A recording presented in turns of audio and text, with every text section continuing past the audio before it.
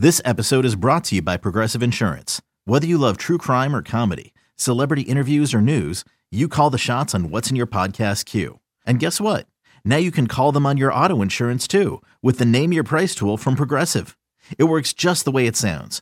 You tell Progressive how much you want to pay for car insurance, and they'll show you coverage options that fit your budget. Get your quote today at Progressive.com to join the over 28 million drivers who trust Progressive. Progressive Casualty Insurance Company and Affiliates. Price and coverage match limited by state law. You could spend the weekend doing the same old whatever, or you could conquer the weekend in the all-new Hyundai Santa Fe. Visit HyundaiUSA.com for more details. Hyundai, there's joy in every journey. It's the amazing Rico Brogna podcast with your host, Evan Roberts. Welcome to the Rico Brogna. It's a very weird day as we do the Rico Brogna because I know that half of this audience, as a Met fan, is happy, but as a Jet fan, feels like their balls just got kicked in.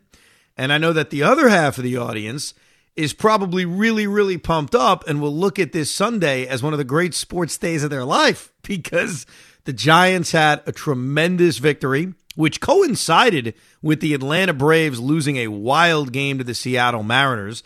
I think the missed field goal and the Suarez home run occurred basically at the same time. So I understand the Met fan is not a monolithic fan base when it comes to their football partisanship. So there are some Met fans who are depressed today, and there are some Met fans that are excited today when it comes to what happened in the NFL.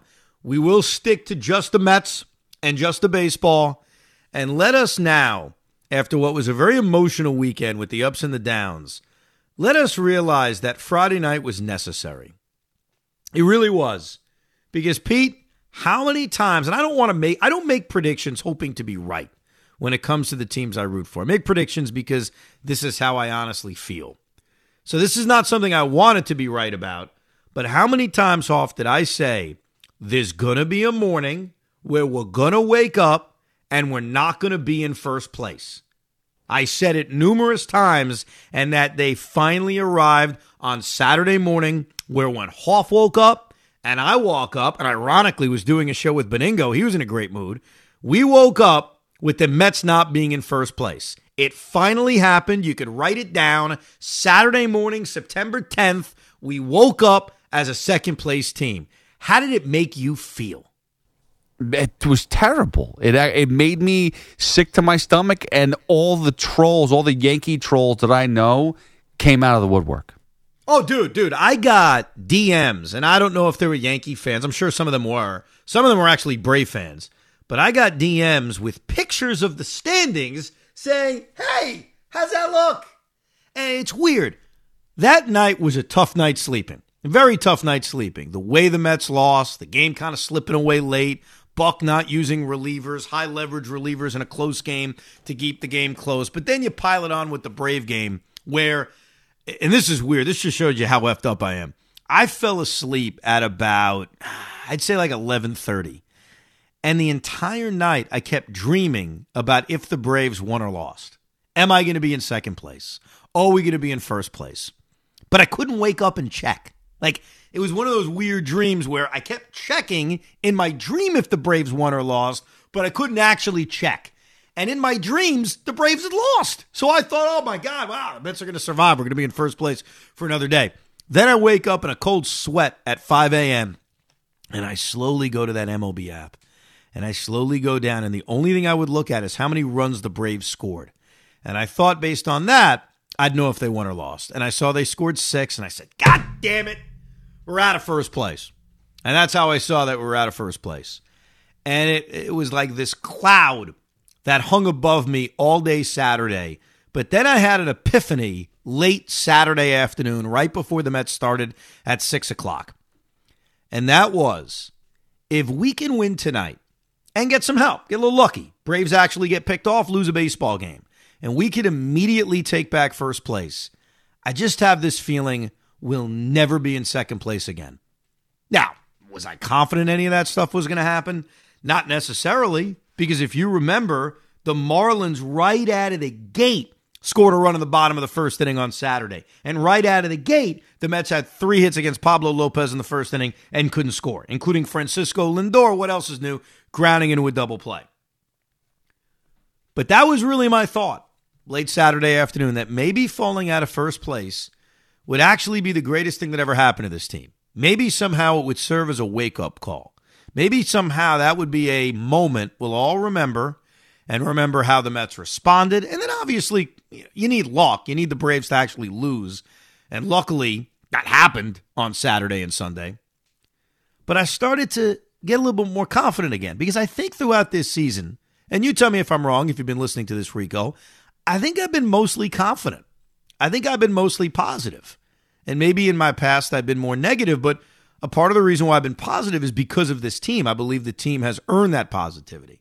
I believe that team has responded every time they needed to this season. And they did that this weekend. Now, I don't want to throw a parade for winning 2 out of 3 against the lousy Marlins team, or winning 4 out of 6 in this 6-game road trip against Pittsburgh and Miami, because coming into this trip, Hoff and I both said, go win all of these games, or go win 5 out of 6. I don't think we would have been thrilled with just winning 4 out of 6. Same thing with the 7 games coming up against the Cubs and the Pirates. I don't think we'd be happy winning 5 out of 7 or 4 out of 7. I think we want to see a long winning streak. And I think we think this team needs a long winning streak, and they should have a long winning streak considering the teams that they're playing. But considering how Friday night went and the feeling we all had Friday night as we watched David Peterson get knocked out in the 4th inning, and we watched Tommy Hunter give up a run, and we watched Joely Rodriguez set the game on fire, and we watched all those missed opportunities, specifically Lindor grounding into that double play in the 7th inning when they were really set up to come back and maybe win that game Friday night. Considering how dark I think it all felt on Friday, to come back and score 20 runs in the next 2 games against the Marlins, a team that pitches pretty well. They don't hit, but they pitch pretty well. To pound out 20 runs over the next 2 games, to really have laughers. Not early Saturday, but it turned into a laugher Saturday. I think is another testament about this team and why we should trust this team. And why it's not a perfect team, and the team has flaws, and we'll get to a few of them. And we'll get to a few questions about this team moving forward. I think this weekend was yet another example that we should trust them. I trust them. I tell you that right now, I do. Doesn't mean I think they're going to win the World Series, but I trust this team. That dirty word people like to use, they're collapsing, they're falling apart, they're choking. Hey, this was not great over the last week and a half. They lost 4 games to the Nationals, to the Pirates, and the Marlins. But when they dropped out of first place for the first time in 150 days, here's what I know. They responded by outscoring their opponents 20-6. And they needed help. And thank God for Julio Rodriguez, the greatest young player in this sport, who I'm biased towards a little bit, because as Pete will tell you, he's my long-term keeper in my fantasy league. But not just that, he kicked the Braves' ass. I mean, forget about my keeper value towards Julio. How good is this kid? On Sunday, after the Mariners somehow managed to blow a 6-2 lead in the 9th inning, which I watched I had it up in the corner. The Giants were my main focus. I had the other football games on, but I had it in the corner of my eye. And I looked up as Michael Harris hit a ball into orbit. I'm thinking, all right, well, it's like Kurt Abbott coming up after Jay Payton's home run against the Yankees in Rivera in 2000. Great. He hit a home run, but there's 2 outs and nobody on. You're down by a run. And I watched as Eddie Rosario got on base. And then, what's his name? Robbie Grossman hits a 2-run home run. But I knew that Julio was coming up. And I knew that Kenley Jansen is no Edwin Diaz. So great job by Julio Rodriguez. Great job by Eugenio Suarez.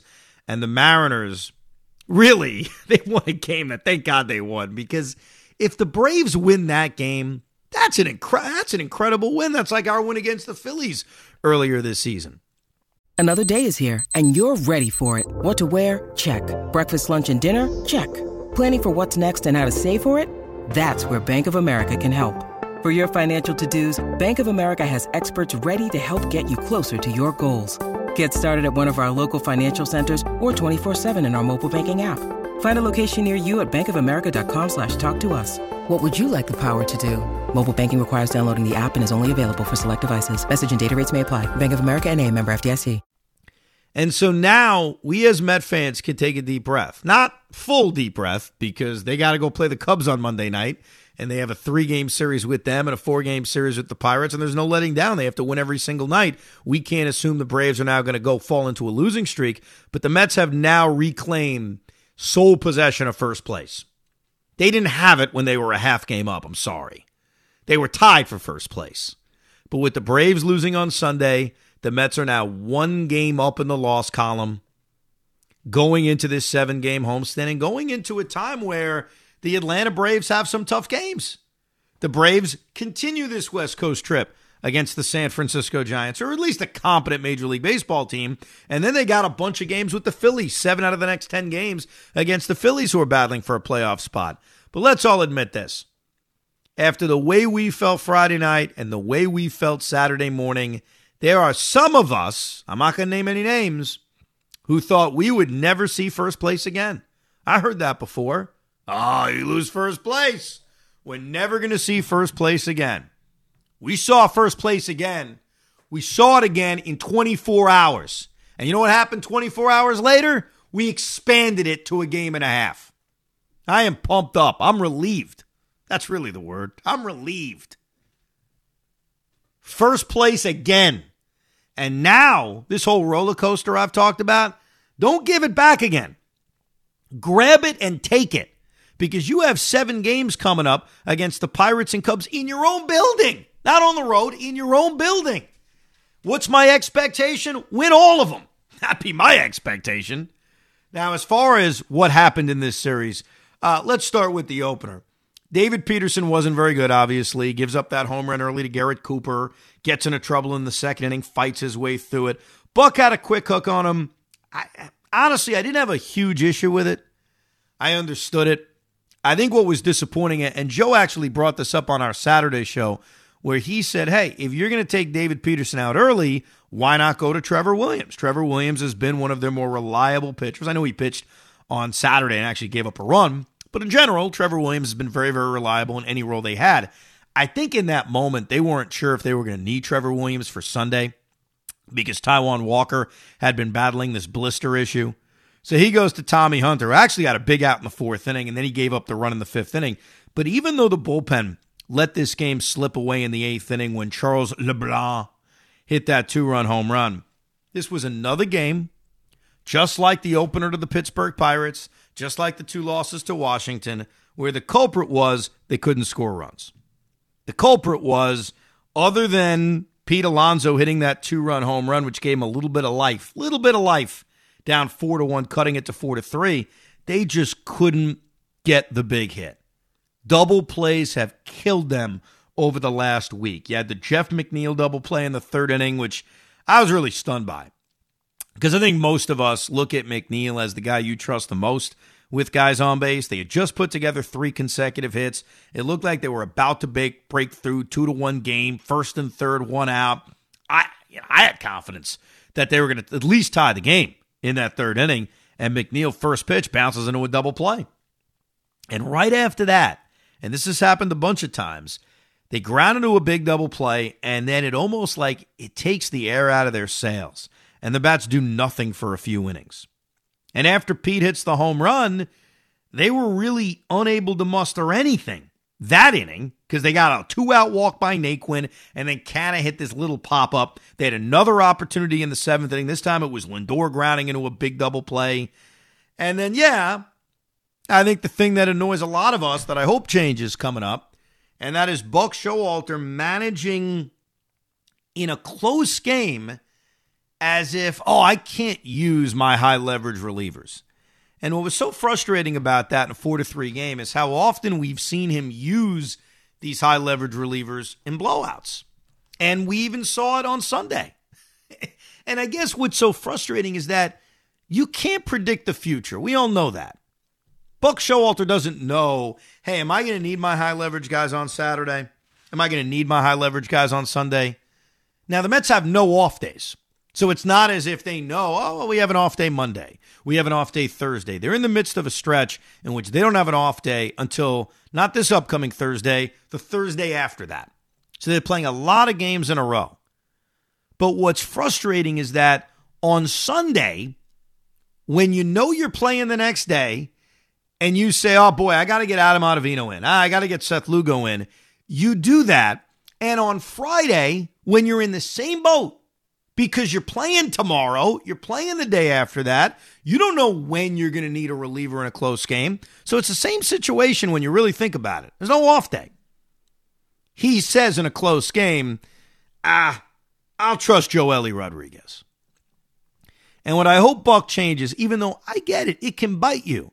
If you use a high leverage reliever in a game in which you're trailing by a run or two, and they do the job, but then you don't come back and win, and then the next night, you have a 1-run lead in the 8th inning, you run the risk that you used them the night before. Well, guess what? You run the same risk going into Monday's game against the Cubs. You used Adam Ottavino on Sunday in a blowout. Did you not? So anytime you use one of these high leverage relievers, you're running into that risk that the next day, you're going to need them in more traditional spot. But you're running into that risk whether you're down 4-3 in the 8th or you're up 10-0 in the 8th. The risk's the same. So why not try to win the game that you're down by a run in? That's the only point I'm making. And I've got confidence that Buck's going to change things because we are now about to enter, I think we're already in the home stretch, but even more so of the home stretch with 7 games at home, followed by 6 games on the road, followed by a brief 2-game series in which they barely play in a week. They have a Monday off, they play Tuesday, Wednesday, and a Thursday off before they play the big series against Atlanta. This is the real home stretch. So why F around? Why trust Montes de Oca or Joely Rodriguez, stiff neck or not? He's not good. I don't think any Met fan wants to see him in the game. So Friday was very, very frustrating. It wasn't on necessarily Buck's bullpen decisions. It was on the offense. But it's an inconsistency of I'll use these relievers in a blowout when I'm winning because I got to get them work, but I won't run with that same strategy when I'm down by a run.